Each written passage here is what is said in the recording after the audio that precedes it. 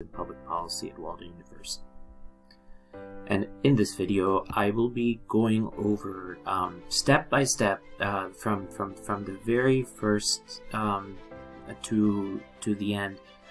Show you how to use the ToxFIRST tool. So let's get started. I'm on the website where you would actually find the information on how to download this tool. So I've taken you directly to the website. The link is actually provided at the top, the URL. And then as you go down, you see kind of the overview. Go over this a little bit more detail. There's actually a 2011 edition that's been more recently updated in the 2017-2019 chapters. So the ToxFIRST goes into the reason it's so important and really effective in understanding exposures and how exposures have an effect on the body is because it's going over these scenarios and I'm going to go through this as I said. I'll walk through in a minute, but it shows user-defined scenarios based on route of exposure, the medium, receptors, time frame, and dose metric for whatever contaminant that you're thinking about. We're going to be going over formaldehyde, but whatever contaminant that may be. So let me go ahead and get to the demo part. That's the exciting part of this video, where we get to kind of plug in some numbers and see what the values are. So when you first download this, it's actually a zip file. And some people may have something to open the zip file with. Usually your computer has within it zip file openers. But zip files are basically files that condense large amounts of information or even file sizes. So this ToxFIRST tool, this is now on version 2.1. Make sure you're looking at and using version 2.1. And there's a reason I am walking you through downloading this, and you'll see this in a second. Let me double click on this.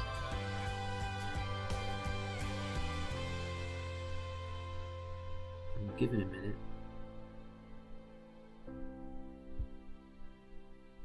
So, I mean, this is not very appealing. You have a screen, a fourth of it is blue. Some things you have to do before we can get this to work. And actually, to be honest with you, sometimes it's something that takes time to know what to do. So this is why what I've done is I'm going to show you exactly how to make sure that you can get this tool to work. So the first thing that I would do is just enable the content.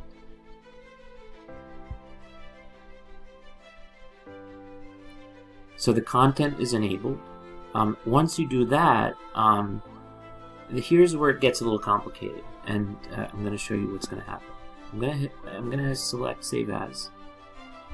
And then you get this pop-up box, which you don't necessarily expect. All open objects must be closed, and you kind of think what to do. So just don't worry.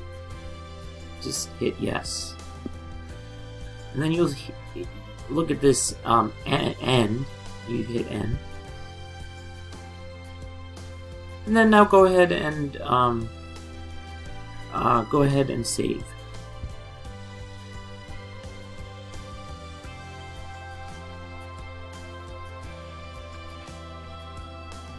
So now you might have to enable content again.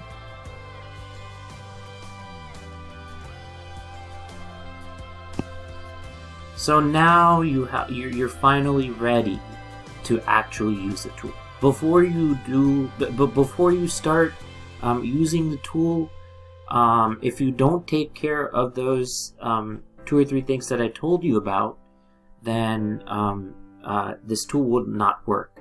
And I actually could not get this to work until I realized that those boxes needed to be taken care of. So now we can proceed, and there's a couple of options on the left which are interesting to go through, and I would urge you to really look over all of them. The overview is really nice. Like I said at the very beginning, it's been updated in 2019, so you know, I would really go through all of that. Getting started, take a look at some of the getting started PDF, and it's telling you, it gives you a little bit of instructions. You could kind of give a cursory look on the instructions, but I don't think it will. I mean, it's actually a good document to go through. Honestly, it's 3 pages long, so I wouldn't spend too much time. But it is good to skim over this document before you go and use the tool. So go over this document and look at what some of the tabs are saying. So like tab 2. This is kind of interesting because the media choices for ingestion include water, food, and unintentional or activity related soil, soil dust, soil pica, geophagy, swimming. So this is referring to pica, and pica is actually something that you commonly see in individuals that are anemic, and so they'll just take ice and things, and sometimes even soil, things like that, due to the anemia. So anyway, proceeding onward, looking at media subgroups. Consumer type, gender, age binning, and I'm going to show you the binning in a moment. Population groups, other population groups including age and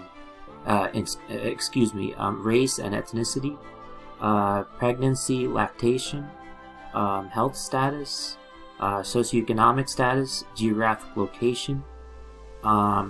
So, you know, continue to make these selections in tab 3. This is where all of these, work together. So, tab 2 and tab 3 are the media and receptors and the contaminants. And so this is where the vast majority of the information will be. And then the exposure factors you have to take into consideration in tab 4, and then tab 5 is results. So pretty straightforward. Just keep these in the back of your mind, and then now we're gonna actually go through walkthrough, as promised. So looking at working off of my scenarios, I can start off by maybe looking at 1.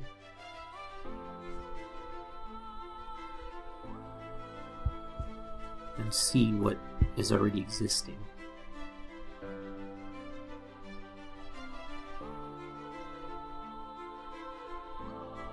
So there's one that already exists within here, and so you can kind of go to the next page, and then what you can do is kind of change the media type. So what I'm going to change this is into human milk. And you're going to get this, don't panic if you get this pop-up box prompts saying that editing this field will cause all subsequent selections to be lost. And honestly, when I see this, my instinct is to go and select no, but go ahead and select yes. So then media subgroup, you can do a selection, so you can do the total media subgroup, or lipidome. Receptor consumer type, not applicable. Gender, male and female. Define age bins. So let's create some bins, and there's some bins that have been created already. Birth to less than 1 month, and then 1 month to less than 3 months, 3 months to less than 6 months, and then 6 months to less than a year. So that's already been created. And if you want to actually change it around, and say you want actually the last bin to be 6 months to 2 years, maybe you want to look at a larger range, then you can change that to 2 years. And then save and close.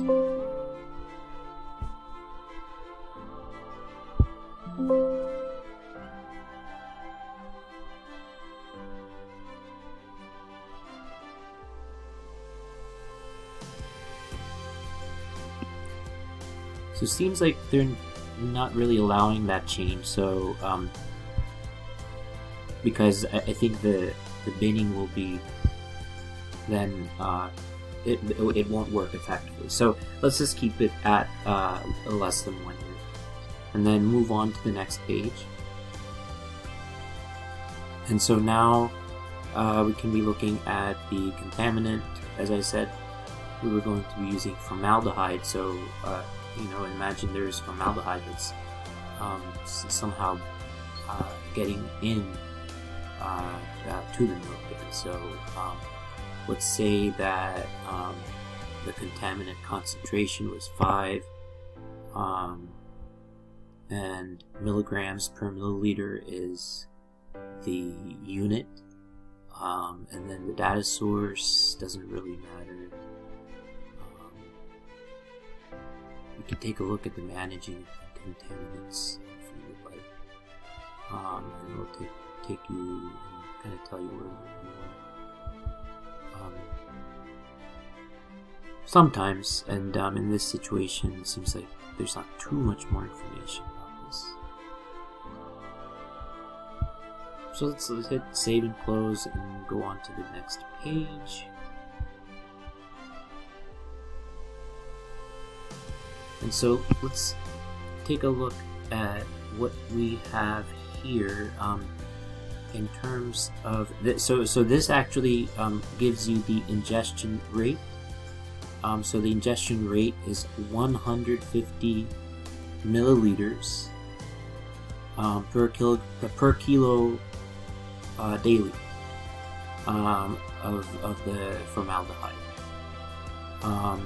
So then it becomes 365 days per year. Exposure duration, and duration can actually change, and according to if it changes. So this one only looks at it as about maybe a month duration, but if you change the duration, then the ADD changes, and in the algorithm. So if you take a look at the notes, this has a lot more information on the rate. So it's worth your while to go over the notes, because it goes over like exposure frequency is EF, and then so if it's 365 days per year for all food and water ingestion scenarios, because the data used in estimating ingestion rates for these media are assumed to represent average daily intake over a year. So exposure duration multiplied by 0.5, individuals aged 6 months to 1 year.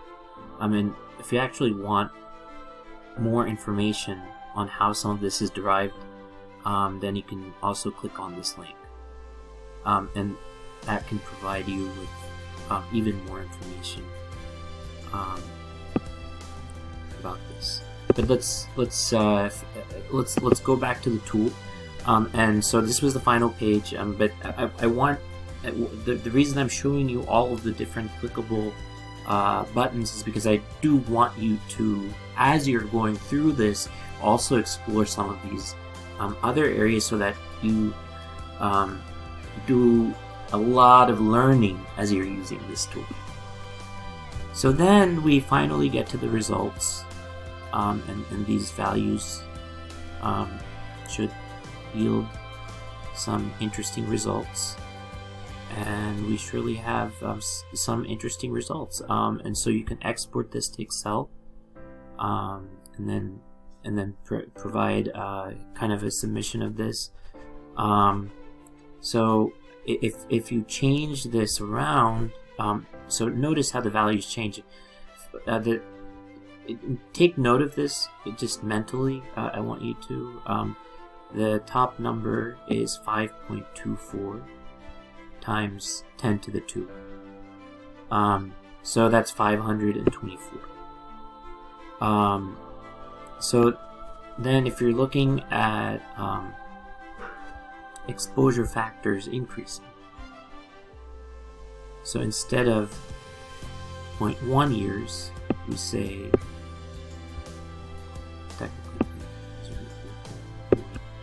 it's 0.6 years. How does that change?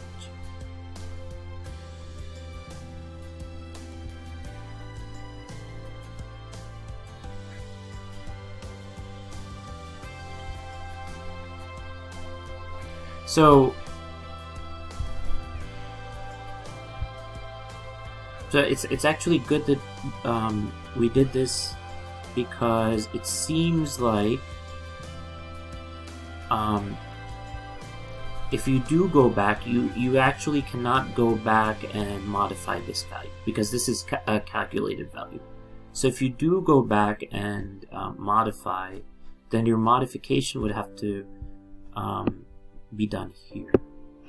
So instead of 5, we can do 6, and then go on to the next page, and then these values change then accordingly, and then on to the next page. And so as you can see, these values have now increased. So you can do a kind of a nice comparison of as the concentration of the contaminant increases in each age group,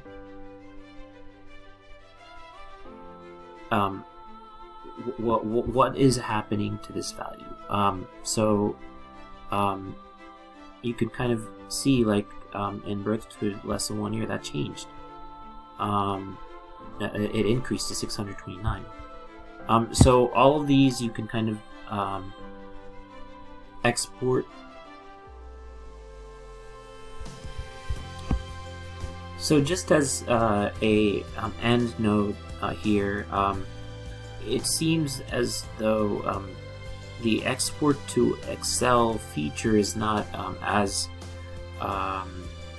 accessible as it may seem. So I would recommend against using the export feature, but you can indeed copy these values and then actually take these values and place it in Excel. So you can take these results, for instance, this column, and place it in Excel, or also maybe take a picture of this and submit that as a file. Thank you for listening.